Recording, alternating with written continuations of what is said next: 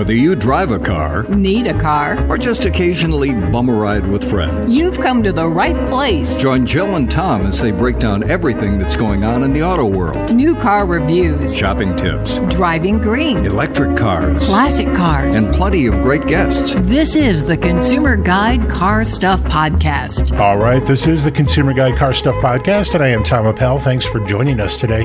Hey, when you get a chance, do me a huge favor and check out the all-new consumerguide.com. While you're there, check out our 2023 Best Buy picks. This list is a great place to start shopping if you're looking for a new car or crossover. And if you're not looking for a car or crossover, just check out our blog because that's where the fun stuff happens. All right, she's a North American Car of the Year juror. She's the managing editor at Pickup Truck Plus SUV Talk, and her freelance work can be found all over the internet. She's Jill Simonillo. Hey, Jill. Hello. So you're still a little groggy. You're not feeling great. Yeah, I'm still feeling a little bit off. Oh. Yeah. You're still expected to do like an A performance on the podcast today. Would I do anything less? I don't know. I'm awesome. I don't know. You haven't touched your donut. I have not touched my donut. Let's see. I'm opening. I'm opening the Again, bag. We don't need a Foley artist. We've got it covered. Pink. Pink. It is pink. The reason I'm asking about your donut, I was visiting with Steve and Johnny on the radio Saturday night. That's when they have their show on WGN Radio. Some listener of ours texted them complaining that we no longer talk about donuts. Oh. So there you have it. So yeah, I guess we need to talk about donuts. Yeah. Now that donut is from Spunky Dunkers. Okay. And I'm feuding with them. You are. Because they are charging a credit card fee. Well. Which isn't, there's nothing in their store that says pay that they're cash. doing that. I could, but that's really complicated. Then you have change. Then you do have change. I know mine's singles. I mine copper. Oh. Like, what do you do? I guess you just dump it in the tip jar. That's usually what I do. When I pay cash, I just dump it all in the tip jar. Yeah, that's the best way to do it. Yeah. Because I lose change anyway. And I used to play poker a lot, but I haven't played poker in years. Okay. So, and I'm sure I can just get a roll of quarters if I do. You probably could. So we have a lot to talk about today. We do. We have a good show today. Is that going to be our whole donut thing? I think it is going to be our whole donut thing for today. Other than the fact that I promise at some point in the future I will make donuts. Okay. To take a break in your feud with Spunky Dunkers, and they will be gluten-free and dairy-free, and they are going to be awesome. I want to make fun of that. You do? I do, but Steve King of Steve and Johnny is gluten-free. So maybe I need to... As is my wife. I should remember that, Yes, too. you should. Your wife is important. Yes. Also, I've had your gluten-free... Dairy-free donuts. Food-free donuts or whatever they are. And they're very good. They are. So maybe the next time we have Steve and Johnny in... Oh, well, that would be nice of you. Hopefully soon, then I will make gluten-free and dairy-free donuts. I will talk to them about that. Yeah. All right. So, like you said, we've got a good show today. We've got a lot to talk about. You were Portugal driving the Lexus GX and TX? Not Portugal. I've not been to Portugal, and I was not driving the TX and GX. I was in Texas, which sometimes seems like another country. I'm correcting my notes. Wait, you can hear it. I can hear that, but no, Texas, which sometimes seems like another country, and they revealed the GX and the TX. So we need to talk about that. There's crazy Tesla news. Yes. I wanted to talk real quick about the Subaru Crosstrek Premium, which was the Crosstrek was redesigned, freshened for 2024. I've got some exciting news there that you'll like. I'm crossing donut review off of here because we did that. Yes. I also, my feud with Spunky Dunkers, I mentioned I'm crossing that off too. Okay, I think, and then after the break, we speak with Robbie DeGraff of Auto Pacific. Yep. And somehow we've managed to not schedule him like 3 times in a row. He had to cancel, we had to cancel, now he's on the show. Third time's a charm. Yeah. He's in. And before we get into the news, I have some news of my own. Quick. That I want to talk about. Yeah, so this is kind of exciting. I got named the Women's World Car of the Year jury today. I am unfamiliar. So I actually, because this is new to me too, I've got their little About Women's World Car of the Year. So did you have to agree to join? I did. Okay. I did. And just getting named is weird. Well, I was nominated, and then they asked me to apply, and then I was named. So there was a process. There's a little bit of a process. So in addition to the North American Car of the Year jury, I am on the Women's World Car, and it's the only awards group in the world that is comprised exclusively of women motoring journalists, and it was created in New Zealand. And didn't see that coming at all. And so I think they said there's something like, 66 judges from 48 countries. And so I'm one of the only Americans on this jury. There's, I think, 3 of us now. World car is a little weird, and New Zealand is weirder. New Zealand has crummy cars, so does Australia. They're all like rebranded Chinese cars and weird stuff from Pan Asia.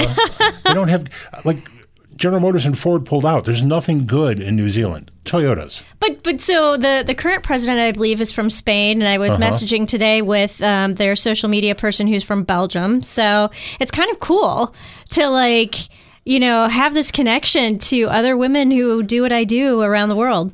And then all these people, Belgium, Spain, Brazil, and Australia, they all make Americans feel inferior because they all speak really good English. Oh, they do. Yeah. They do. Like the woman, she sent me, the president, she sent me the press release, and she's like, English isn't my first language. Please, feel free to correct as you need. And I'm like, this is really well written, and I don't have to make any changes. You're awesome. So, and it does make me feel very inferior. I can speak un poquito de español, but that's about it. Yeah, I've got cousins in Germany that speak English better than I do. Yeah. Yeah. All right. Well, congratulations. Thank you. When do they vote, and when does all this happen? I feel like it's a year-end voting situation. Like I said, just happened today, so it's all still very new to me. Okay. I'm still getting familiar. So, like, North American Car of the Year gets announced in January. And I feel like this will probably be on a similar cycle. Okay. Well, we will watch for news there. Yes. All right. I didn't have that on my schedule, but I'm crossing that off anyway. You wrote it down so you could cross it off. I love it. So Lexus news. Yes. Lexus news, and this is big news for me because, one, I've been predicting that the TX is going to be a big deal, and I've always loved the GX, so we should talk about those. But the GX was a largish, mid-size, off-road ready body-on-frame thing. Yes. And you know what? I don't know for certain if it's still body-on-frame, but it is still that particular type of vehicle. Yep. It's dedicated off-roady. And then the TX, the vehicle that Lexus so desperately needs, is a 3-row midsize crossover. Yes. Based on the new Grand Highlander. Yeah, so it's built on I think they're calling it the GAK platform, and that is the same platform that the Highlander is also built on. So you saw these things. Yes, I saw them. Do tell. So I have to say the showstopper was probably the GX, just because it is so cool looking. It is so cool looking. The LX, the bigger Lexus vehicle, kind of boring looking. It's fine. And I've driven it and it's good. Yeah. It's also expensive now. Yeah. Very expensive. It's full Cadillac Escalade money. But it does not look exciting. The GX looks really good. That looks like something I want to take on a safari. Like, I want to get in that, and I want to, like, my first thought was, damn, that would be so much fun to take this off-road and Rebelle. Like, I can't wait to see who the first person competing in this vehicle in the Rebelle Rally is. If they allow that. Why wouldn't they? If Lexus wants that kind of play. But they don't have a choice. It could be somebody's personal car. Well, yeah, there's no stopping that. Yeah. I didn't think Lexus would sponsor that. Probably not. They usually put their own engineers in if they're going to put a car in. And we know that Toyota's going to have a 4Runner based on this coming soon, which may also look super cool. Soon, but not too soon. Not too soon. Is the word that I've had. Okay. Soon, but not too soon. All right. We know it's coming. Yeah. But all right. Yeah, but no, Don't hold your breath. Well, hold your breath, but just take a really good deep breath before you hold it. but I'm hoping now. I'm excited because I'm hoping that it's as cool as this. Yeah, no, they did a really nice job. Like the design, I'll be honest with you, when I first saw it, I was like, I'm driving a Land Rover Defender 130 this week. This has some distinct similarities to that. And so it definitely has a Defender vibe to it, but the grille obviously is different, and you go inside and it I hate to say this, but I'm like, this is everything the Defender should have been on the inside, because it is nice and it looks good. The fit and finish is great. I mean, it's just really well done. I don't want to talk too much about this today, but speaking of Land Rover, I recently drove the Range Rover Sport. I was not as happy with that as I thought it was going to be for a bunch of reasons. So I'm still getting my thoughts together, but I have a list of things that I'm troubled by on that vehicle. Yeah. Despite the fact that it's gorgeous. Yeah. It's like the best looking vehicle you can buy on the market right now. And the rest of the vehicle doesn't live up to that great look. Yeah. But we're talking Toyota. But we are talking Toyota. I want to know about this TX. I want to know how the 3-row is. Yeah. I want to know how, I think this is going to be a huge seller for them. Yeah. No. So like I think the GX, like I said, was the showstopper, but TX is going to be the moneymaker all day long. And, we saw, I wrote for you the review of the Grand Highlander, right. and you see a lot of the similar features there, like big entry into the third row, availability for somebody who's 6 foot, 2 inches tall to sit in that third row. Really nice amenities, removable center console if you get in the second row, if you get captain's chairs, the ability to put 7 carry-on bags in the back, with the third row up.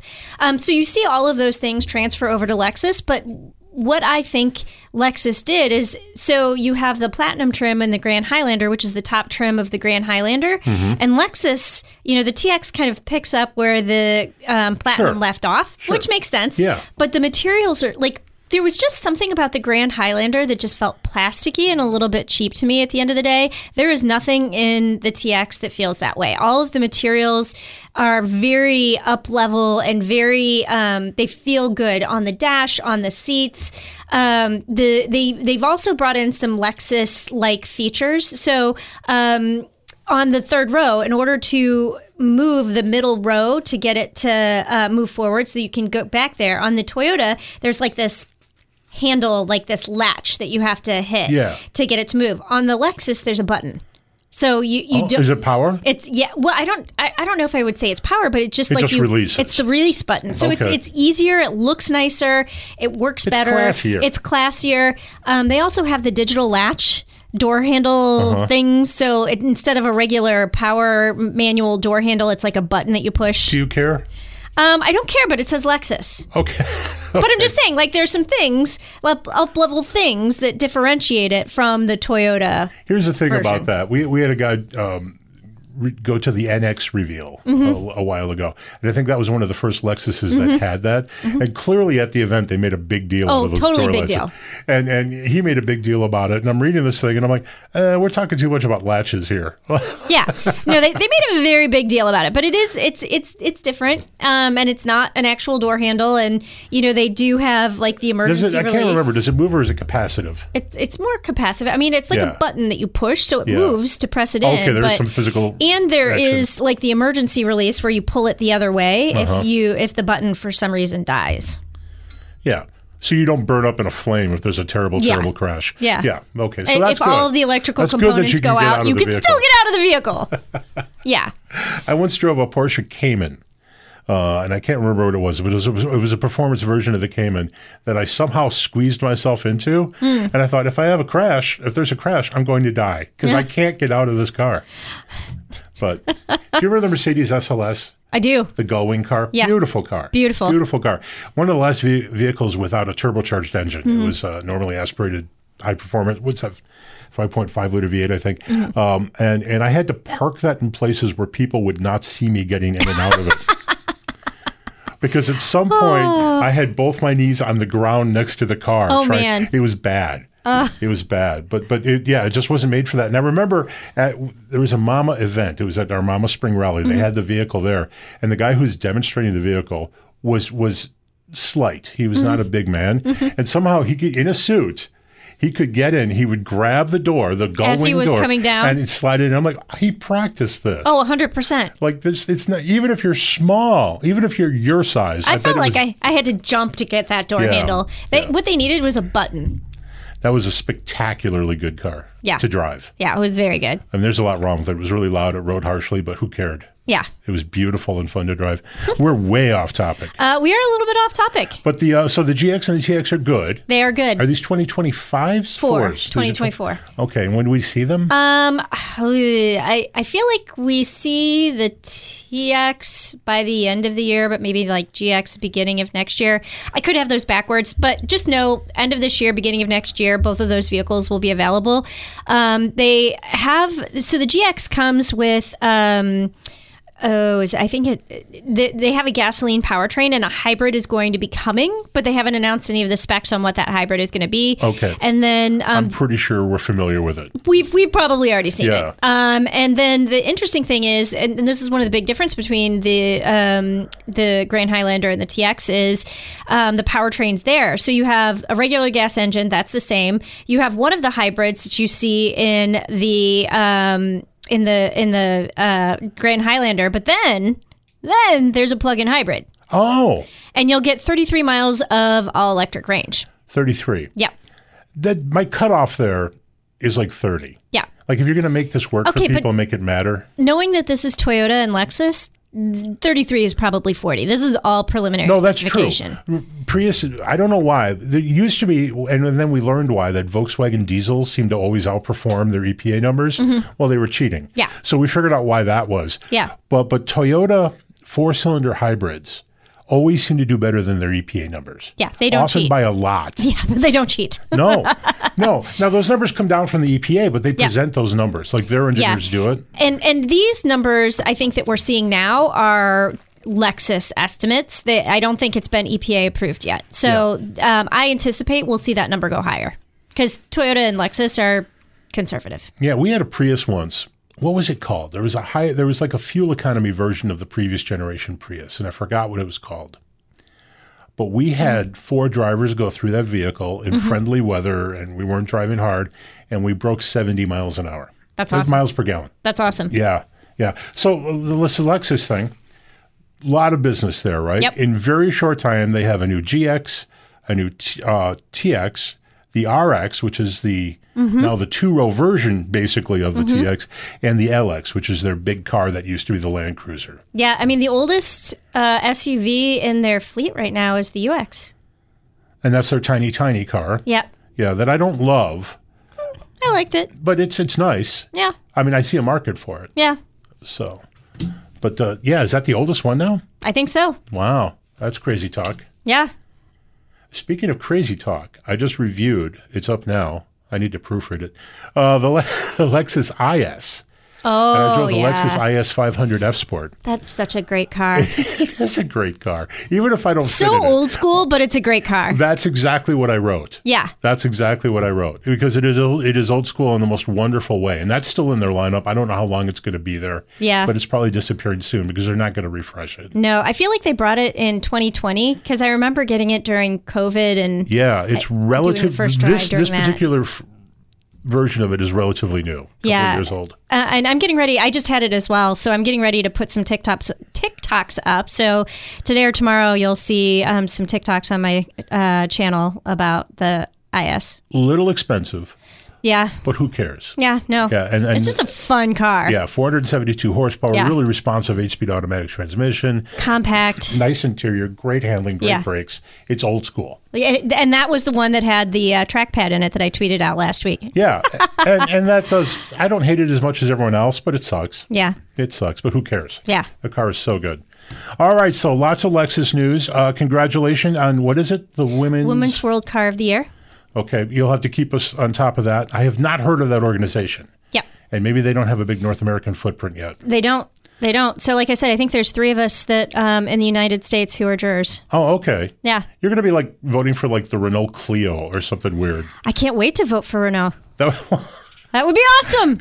See, that's what you want. You want them to bring really weird Euro stuff here for you to test drive here. That would be, or just, take me out there to drive them. That'd be so much fun. Oh, sure. Now you want free trips. Yeah, I got miles. I can do it. All right. But before we take a break, I think you wanted to talk about one of my pet peeves in a vehicle that may be gone.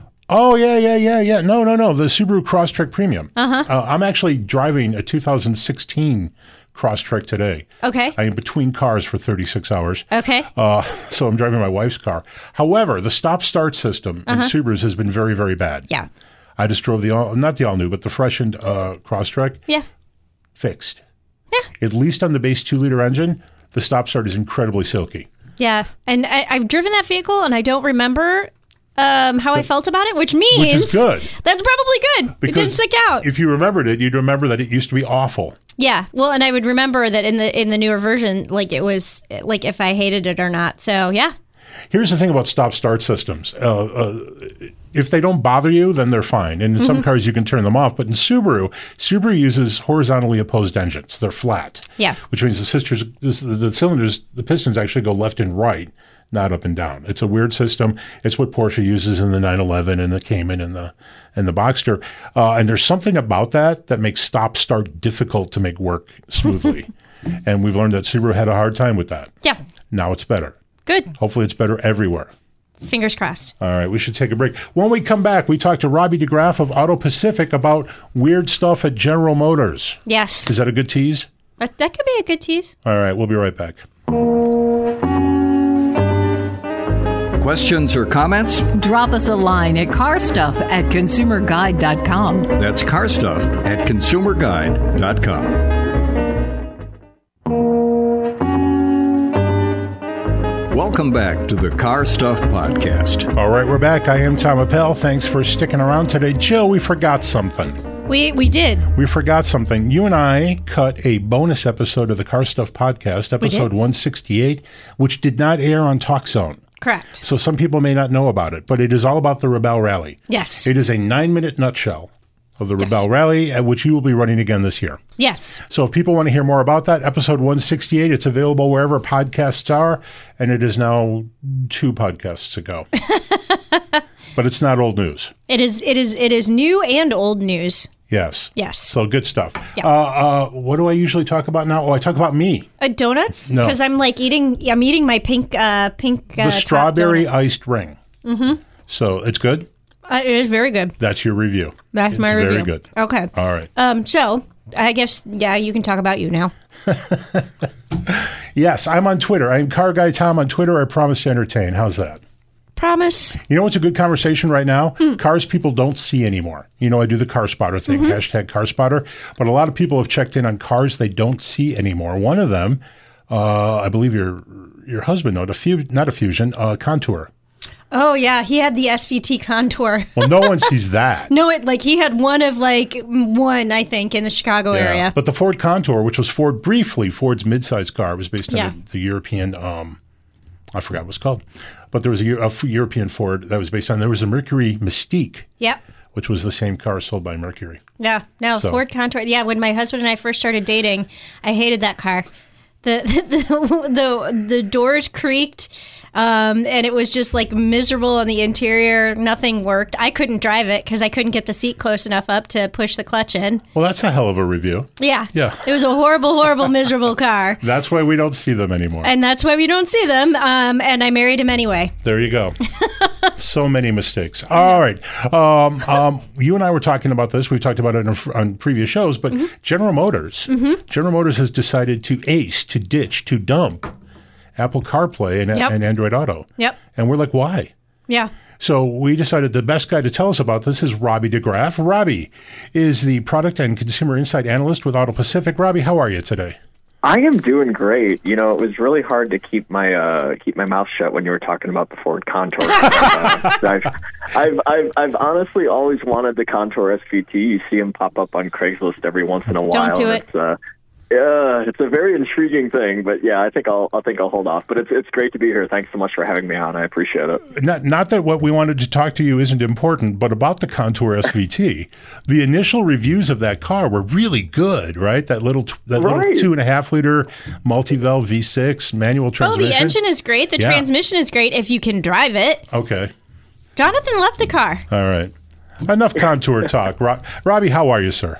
Things are great. Yeah, the GM's, I mean, just jumping into it, GM's decision to wipe Apple CarPlay from some of its future products, mostly EVs, is it's definitely caught a lot of us by surprise. So before we even go any further, I want to ask you a question, because what Tom said and what you said sounded a little bit different to me. He said GM is getting rid of Apple CarPlay and Android Auto, and you just said Apple CarPlay. Is it both? Let's clarify that first. Yeah, no, that's actually a great question.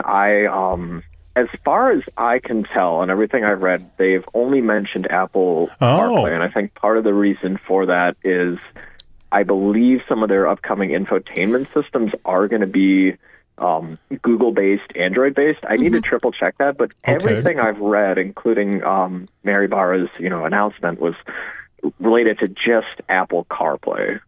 Interesting. So Android users could potentially still have Android Auto. It's just CarPlay's won't. So why would that be? Potentially.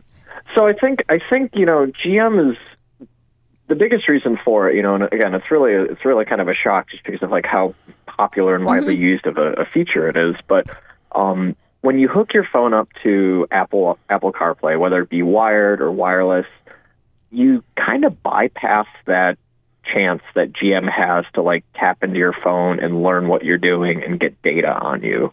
So by removing Apple CarPlay from a vehicle, that allows GM to get more of a clearer picture of like what you're doing, what they know about you, what your habits are, what your features are, and then like capitalize on it. So, if you're using their native infotainment system and you're plugging in destinations and seeing where you're going and, maybe listening to your monitoring your satellite radio usage, there's all sorts of ways that GM can track that and then, maybe suggest like different like subscriptions to things like, hey, like here's something that GM can offer you rather than, an app on your Apple phone. So GM doesn't care that like I'm checking up on old ex-girlfriends. They care about where I'm driving and where I'm spending money. Correct. And there's definitely, I think what makes the whole thing really interesting is that, they're going to be starting to do this on their future EVs. I believe it's the Blazer EV, the 2024 Blazer EV is the first new GM product that's not going to have Apple CarPlay. And I think what's really crazy about that is in all of our auto-specific research we've done, we found that EV and plug-in hybrid owners want Apple CarPlay and Android Auto quite a bit more than those that have regular ICE vehicles. So it's like, we're not really sure why they're making this decision to do so when like the demand and all of our research, whether it be, regardless of powertrain, regardless of segment, regardless of demographic or brands considered, consumers clearly want Apple CarPlay and Android Auto in their next vehicle. Right, and that's why this seems so weird and risky to me. But here's a question for you, and I've been hearing this now for, 3, 4, 5 years, in that the data that is captured because we're using an infotainment system that knows so much about what we do is manufacturers want to monetize this information. What I don't understand is how they're going to monetize this. Do they sell it? Do they use it themselves? Are they going to use it for marketing to us? What is the deal, and how is this actually monetized? Yeah, no, I think you nailed it. I think there's all sorts of different approaches for it. I'm thinking if let's just say like a Chevy Equinox EV's navigation system sees that you're frequently plugging in addresses into the navigation for like Starbucks or like Collectivo or another coffee shop, and that coffee shop wanted to reach out to General Motors and be like, hey, can you give us an idea of who's coming to these shops? Where are they coming from? How far are they driving? So I think it's like not only working with like third-party companies that are interested in getting that data, but then like as General Motors looks to like expand on their infotainment system, offering all sorts of in-vehicle apps, stuff you can download from like a designated app store in the infotainment system. So let's just say, let's just say that you're frequently going to the airport and GM can track that you're plugging in destinations for the airport, a couple times a week. After a while, I'm sure they're going to figure out, okay, Tom Appel is really doing a lot of traveling. Let's send him a, notification of like, hey, here's a free built-in parking app that you can use. And if you download it through GM's infotainment system, we can give you a discount when you park at the airport, if that makes sense. So I think those are the two big ways that they're going to start using that data once they get from people using their infotainment systems. So in effect, it is in fact direct marketing, right? If I buy an Equinox EV, they will be marketing to me apps and other things that I would be paying for, presumably on a monthly basis, because they're looking for these alternate revenue streams. And then would this appear to me on my phone or on the actual infotainment system? I believe it's going to be all on the infotainment system. I think they're really trying to. I hate this. I didn't mean to interrupt you. This is just really irritating. No, it is irritating. It is irritating. I mean, for someone like myself, I admittedly have a Samsung Galaxy, so I'm an Android Auto user, and you're one of those. Well, I'll tell you what. And whether it be a six-figure BMW or a $40,000 Toyota, I have so many issues with Android Auto compared to when my wife uses Apple CarPlay. So, but it's really, really interesting. And I think like the other thing too is if you are using a native infotainment system on like a Cadillac and it detects that you're listening to certain radio stations, you might get a notification at some point saying like, oh, like, do you want to try using this certain podcasting app? Here's a trial for it. So it's definitely a kind of a touchy subject and a way for GM to kind of just like get to know you just a little bit better who's sitting in that driver's seat. Yeah, well, and I think another part of this money grab that GM is going for is going to be internal subscriptions, because when you think about it, and I'm just starting to look into this issue right now just for the regular ICE vehicles, but General Motors has moved to a Google-powered operating system for all of their vehicles. And if you don't pay a subscription fee, Google Assistant doesn't work. The maps don't work. The sign reader that pops up your speed limit sign doesn't work. And so this is, That's okay, because I don't want the car telling me how fast I should be driving. But I'm just saying, this is another part of the money grab. With Apple CarPlay, I don't need their native navigation. I don't need their Google-powered crap. I can just plug in my phone. I can use my Apple Maps. I can use my Waze, and I don't have to pay them a dime. But what they're forcing you to do is, if you want navigation, something that we've all come to depend on, because unless you're a rebel like I am, you don't know how to use a map and compass to get where you're going. So you need your navigation. One of the interesting things about this, and maybe Robbie, you can comment on this, but it seems like younger drivers are probably more inclined to sign up for a subscription service.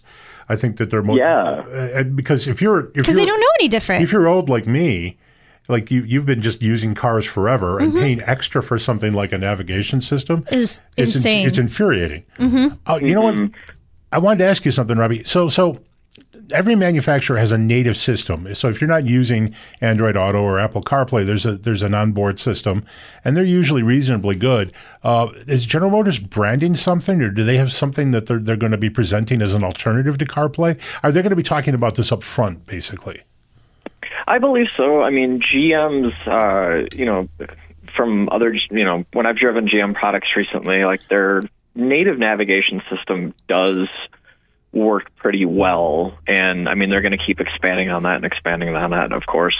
But again, I think the biggest, issue is just the fact that even if you have a gorgeous, really quick working, wide touchscreen, we all know it's a lot easier to like plug an address in on your phone while you're parked, hook it up to Apple CarPlay or Android Auto, and then go.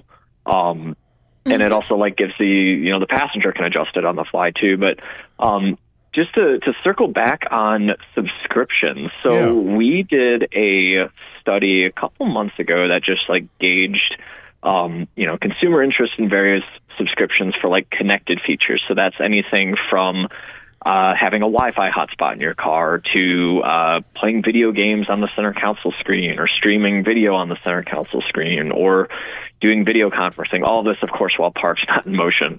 But we did find that younger consumers are definitely more interested in that. And then the other thing, and I guess this goes towards kind of the benefit of GM with choosing to do this controversial move on their EVs is that EV and plug-in hybrid owners and buyers are much more interested and willing to pay for a subscription service to like a connected type feature than that of an ICE vehicle. And I think that's just because, a lot of these EVs and a lot of these plug-in hybrids, they're a lot more technologically advanced. People want, they want to be wired into them and, learn what's going on with the vehicle and engaging with, your home and stuff if you want to do like connected features there. So there's definitely like a perk, I guess, by GM choosing to do this on their EVs versus their ICE vehicles, because they're probably going to have a lot more EV and PHEV owners being like, okay, admittedly it sucks that they're taking away Apple CarPlay, but okay, I can pay a couple bucks a month to have this feature on the Blazer EVs infotainment. Okay, I'll do it. Like, I think you're going to have a lot more younger consumers like open to that idea. Interesting. Robbie, we're running out of time, but I wanted to get your take on something crazy. Correct me if I'm wrong.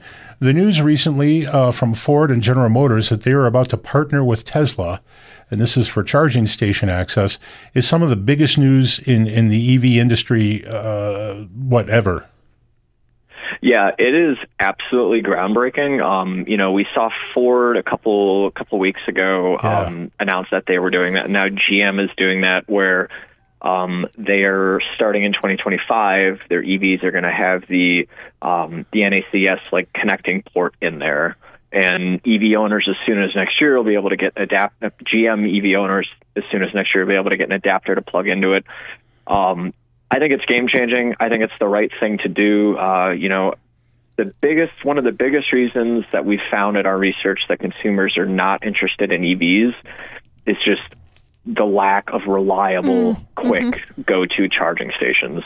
Is it reasonable to say that this is a result, more or less, of the failure of commercial public charging? Like the consumer response to just poorly operating equipment, to lower charge times or slower charge times than people expected. Like the public systems, they failed. Yeah, I do think that's accurate to say.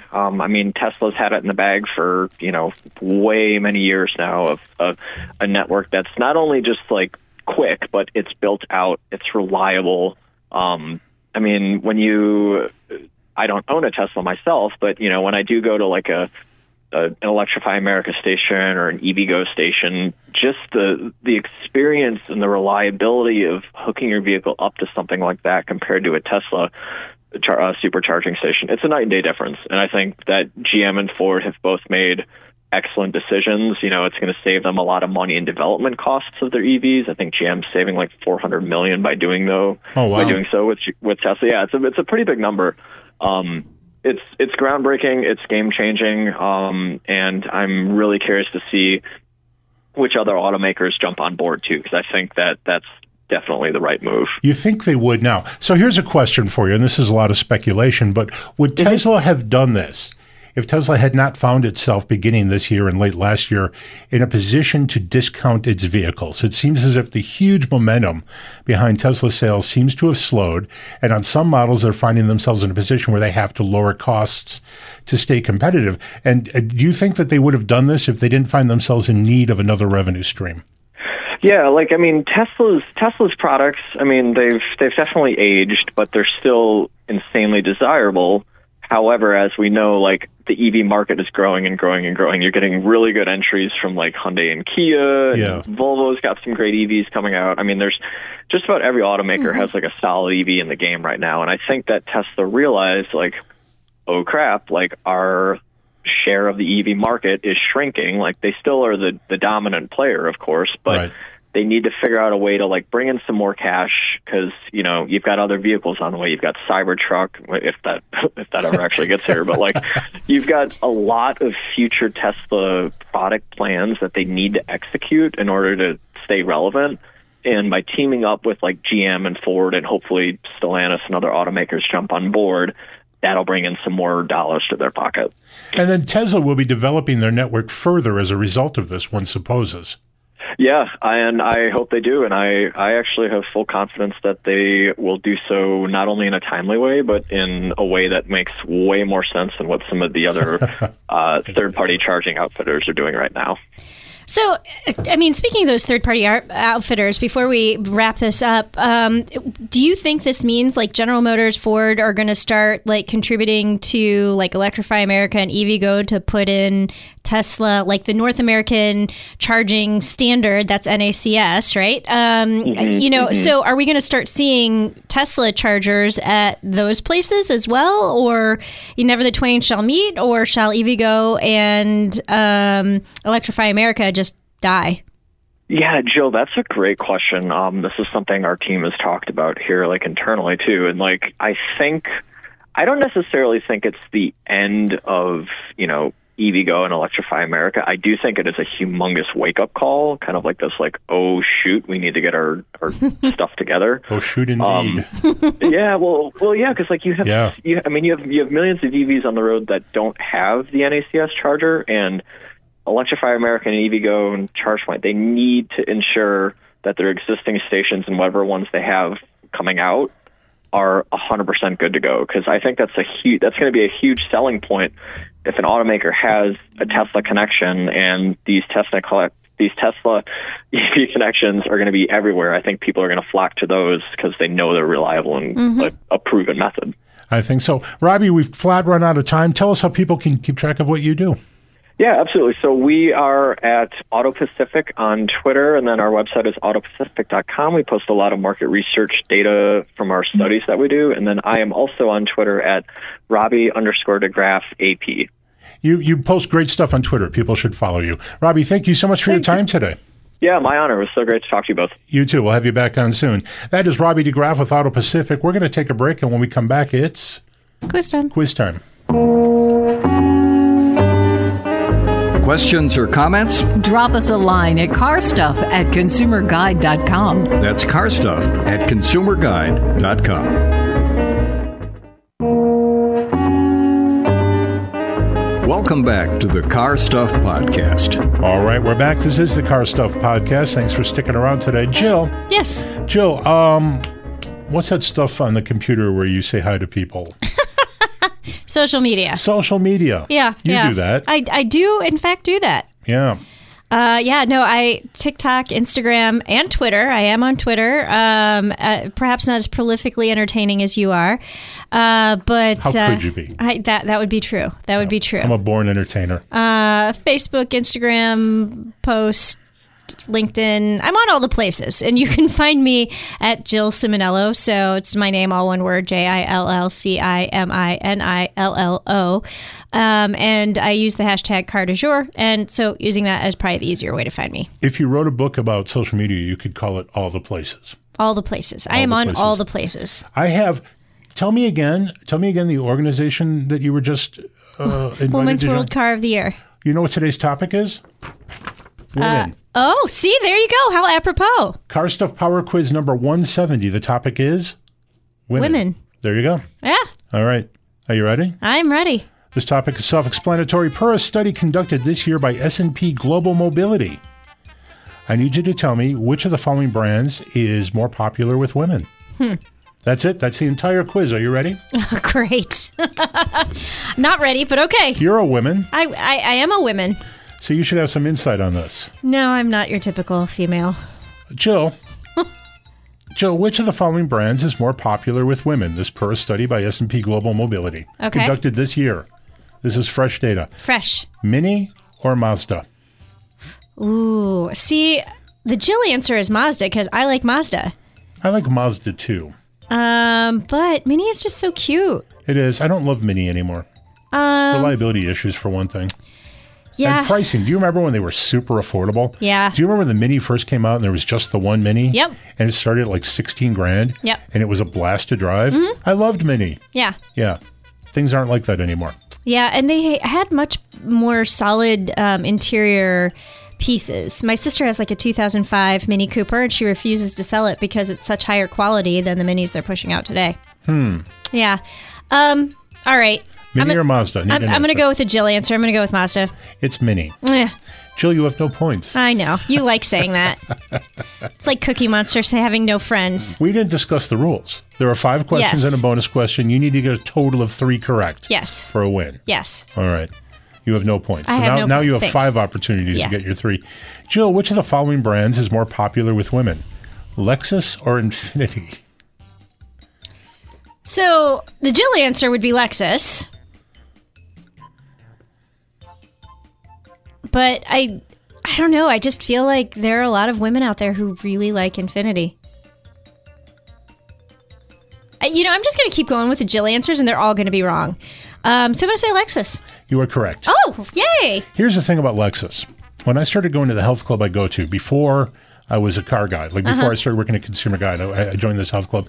And it draws from the Palatine area, but also from more upscale areas. Okay. A lot of professional women there who got wind of the fact that I knew a lot about cars. And they would come and ask me about cars they wanted to buy. Right. Do you know what they almost all bought? A Lexus RX? Not an RX. Okay. An ES. Oh. Back when that was a smaller car. Okay, it was more Camry sized. Back when it was a car thing. Unbelievable. Okay. But lawyers, doctors, the Lexus ES was like a simple answer. Yeah. They didn't want to get into cars. They didn't care about cars as much as guys, but they wanted a nice car that was appropriate to their status, that was nice, and they didn't have to think about. Lexus. Yeah. All right, you have 1 point. Jill, which of the following brands is more popular with women, Buick or Kia? Oh. So I grew up in a Buick household. My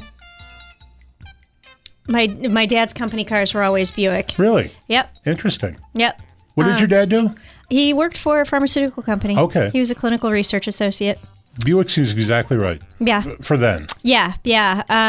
But yeah, we had the LeSabre and the Regal, like pretty much every year. Uh-huh. Buick or... In the late 70s and the early 80s, the LeSabre was a great car.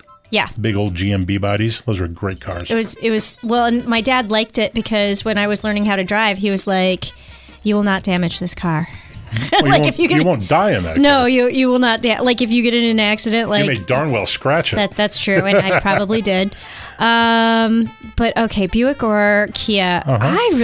Kia has done such an amazing job lately from their styling. But is that more of a dude thing? I'm gonna go Buick. You are correct. This is looking better for you. Yep, Buick.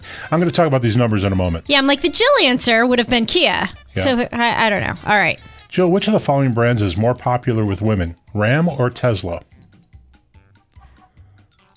Oh, that's a really odd comparison. It is. I feel like those are both dude brands. Do you? I do. I had not picked Tesla as a dude brand. Oh, 100%. The numbers in a moment are going to support what you just said. I'll share those in a moment.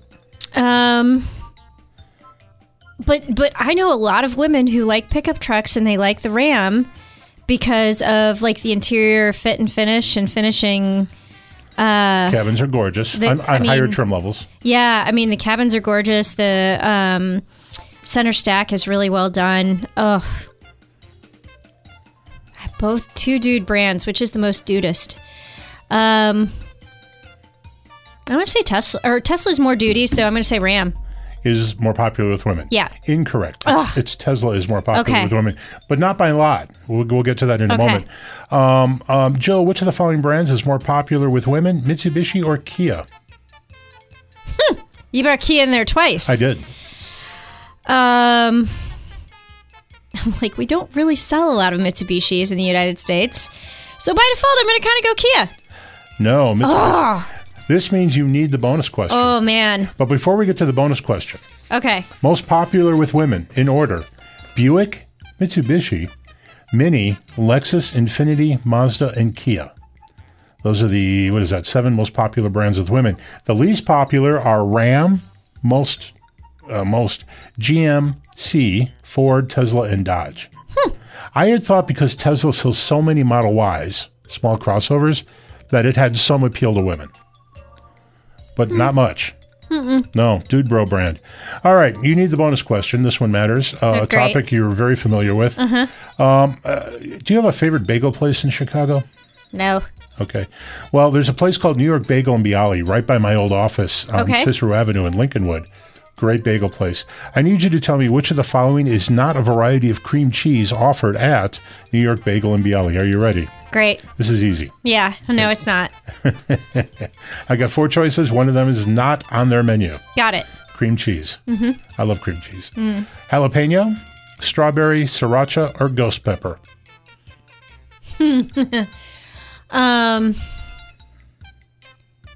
So you said 4, right? So read through them again. Jalapeno, strawberry, sriracha, ghost pepper. So what I find fascinating is 3 of those are hot peppers. Sriracha, jalapeno, and ghost pepper. They are. And then strawberry. I used to go to that place all the time. I've never had any of the pepper varieties of cream cheese. I think strawberry has to be on there because that's got to be a staple. I feel like ghost pepper is kind of a novelty. So I wouldn't be surprised if that were on there. And jalapeno, it just seems like it's kind of a standard easy. But, I mean, sriracha. It's got to be one of the peppers. Gonna need an answer. I know. Yeah. TikTok. Yep. We still have 5 minutes. I can draw this out. Well, like 6. We have like 4 minutes. I can draw this out. You can. You can and earn my ire. I already have your ire. I don't need to earn it. Just every time I look here's how I have your ire. TikTok. Yeah. Hey, and one more thing. Running. You know where they talk about ghost peppers a lot? TikTok. Yeah. No, actually, in my household, we talk about ghost peppers a lot. Ghost pepper irritates me because it isn't anything. Okay. It's just hot. It doesn't. That's true. It doesn't really have a flavor. Do you have to add something to it to actually give it flavor. Also, you knew that ghost pepper had run the course when it started showing up on stuff at Arby's, because that's the end of the line for any culinary trend. Like, it begins at some weird restaurant in New York and ends at Arby's. And ends at Arby's. Yeah. So this is the end. So are you telling me it's ghost pepper? I'm not telling you anything. Oh, man. So I think it's either going to be sriracha or ghost pepper.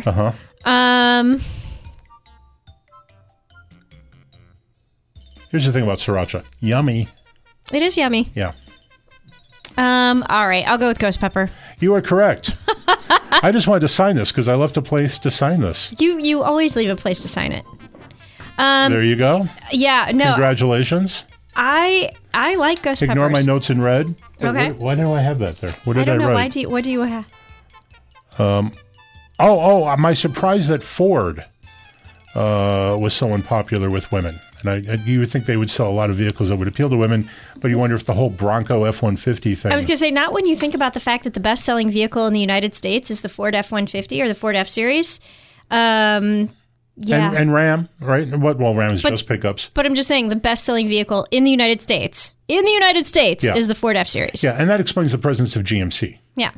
Because largely what they sell is large SUVs and... Can I also point out a typo? You can. So... Lest popular?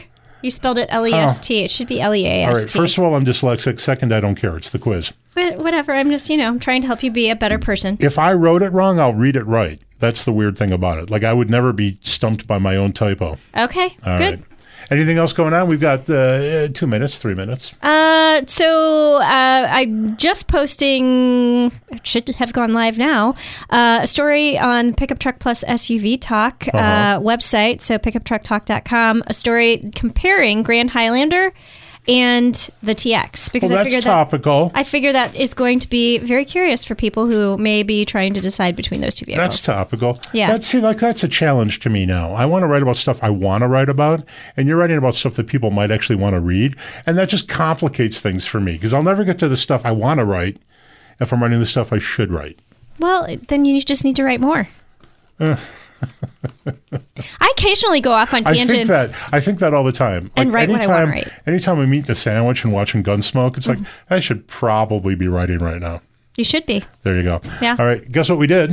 We talked a lot. I really burned a lot of time during the quiz is what I did. You did, yeah. And thank you. I had no topics to go to, so yeah, we had to burn time. What, you don't have anything new on your website? I do. Okay. BMW X1 review. There you go. I like that vehicle a lot. That is their smallest, most affordable crossover.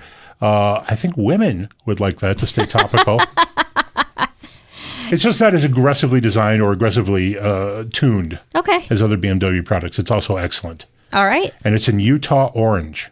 Ooh, I like orange. It's a good color. Yeah. I don't get the Utah part, but it's a beautiful color. So people want to check out the color. The color of the mountains in Utah are kind of orangey. Sure. I think Utah, I think salt. Okay. There you go. All right. Jill, that's a show. All right. Thanks to Robbie DeGraff of Auto Pacific. Thanks to producer Randy and the good folks here at TalkZone. Thank you, Jill, for being in studio today. Yeah. Be sure to subscribe to the Car Stuff Podcast and leave us a review if you have time. It helps a lot. All right, let's talk about cars again more Next week. next week. Remember to check us out at consumerguide.com. The Car Stuff Podcast is produced by J-Turn Media. To advertise on the show, please drop us a line at carstuff@consumerguide.com.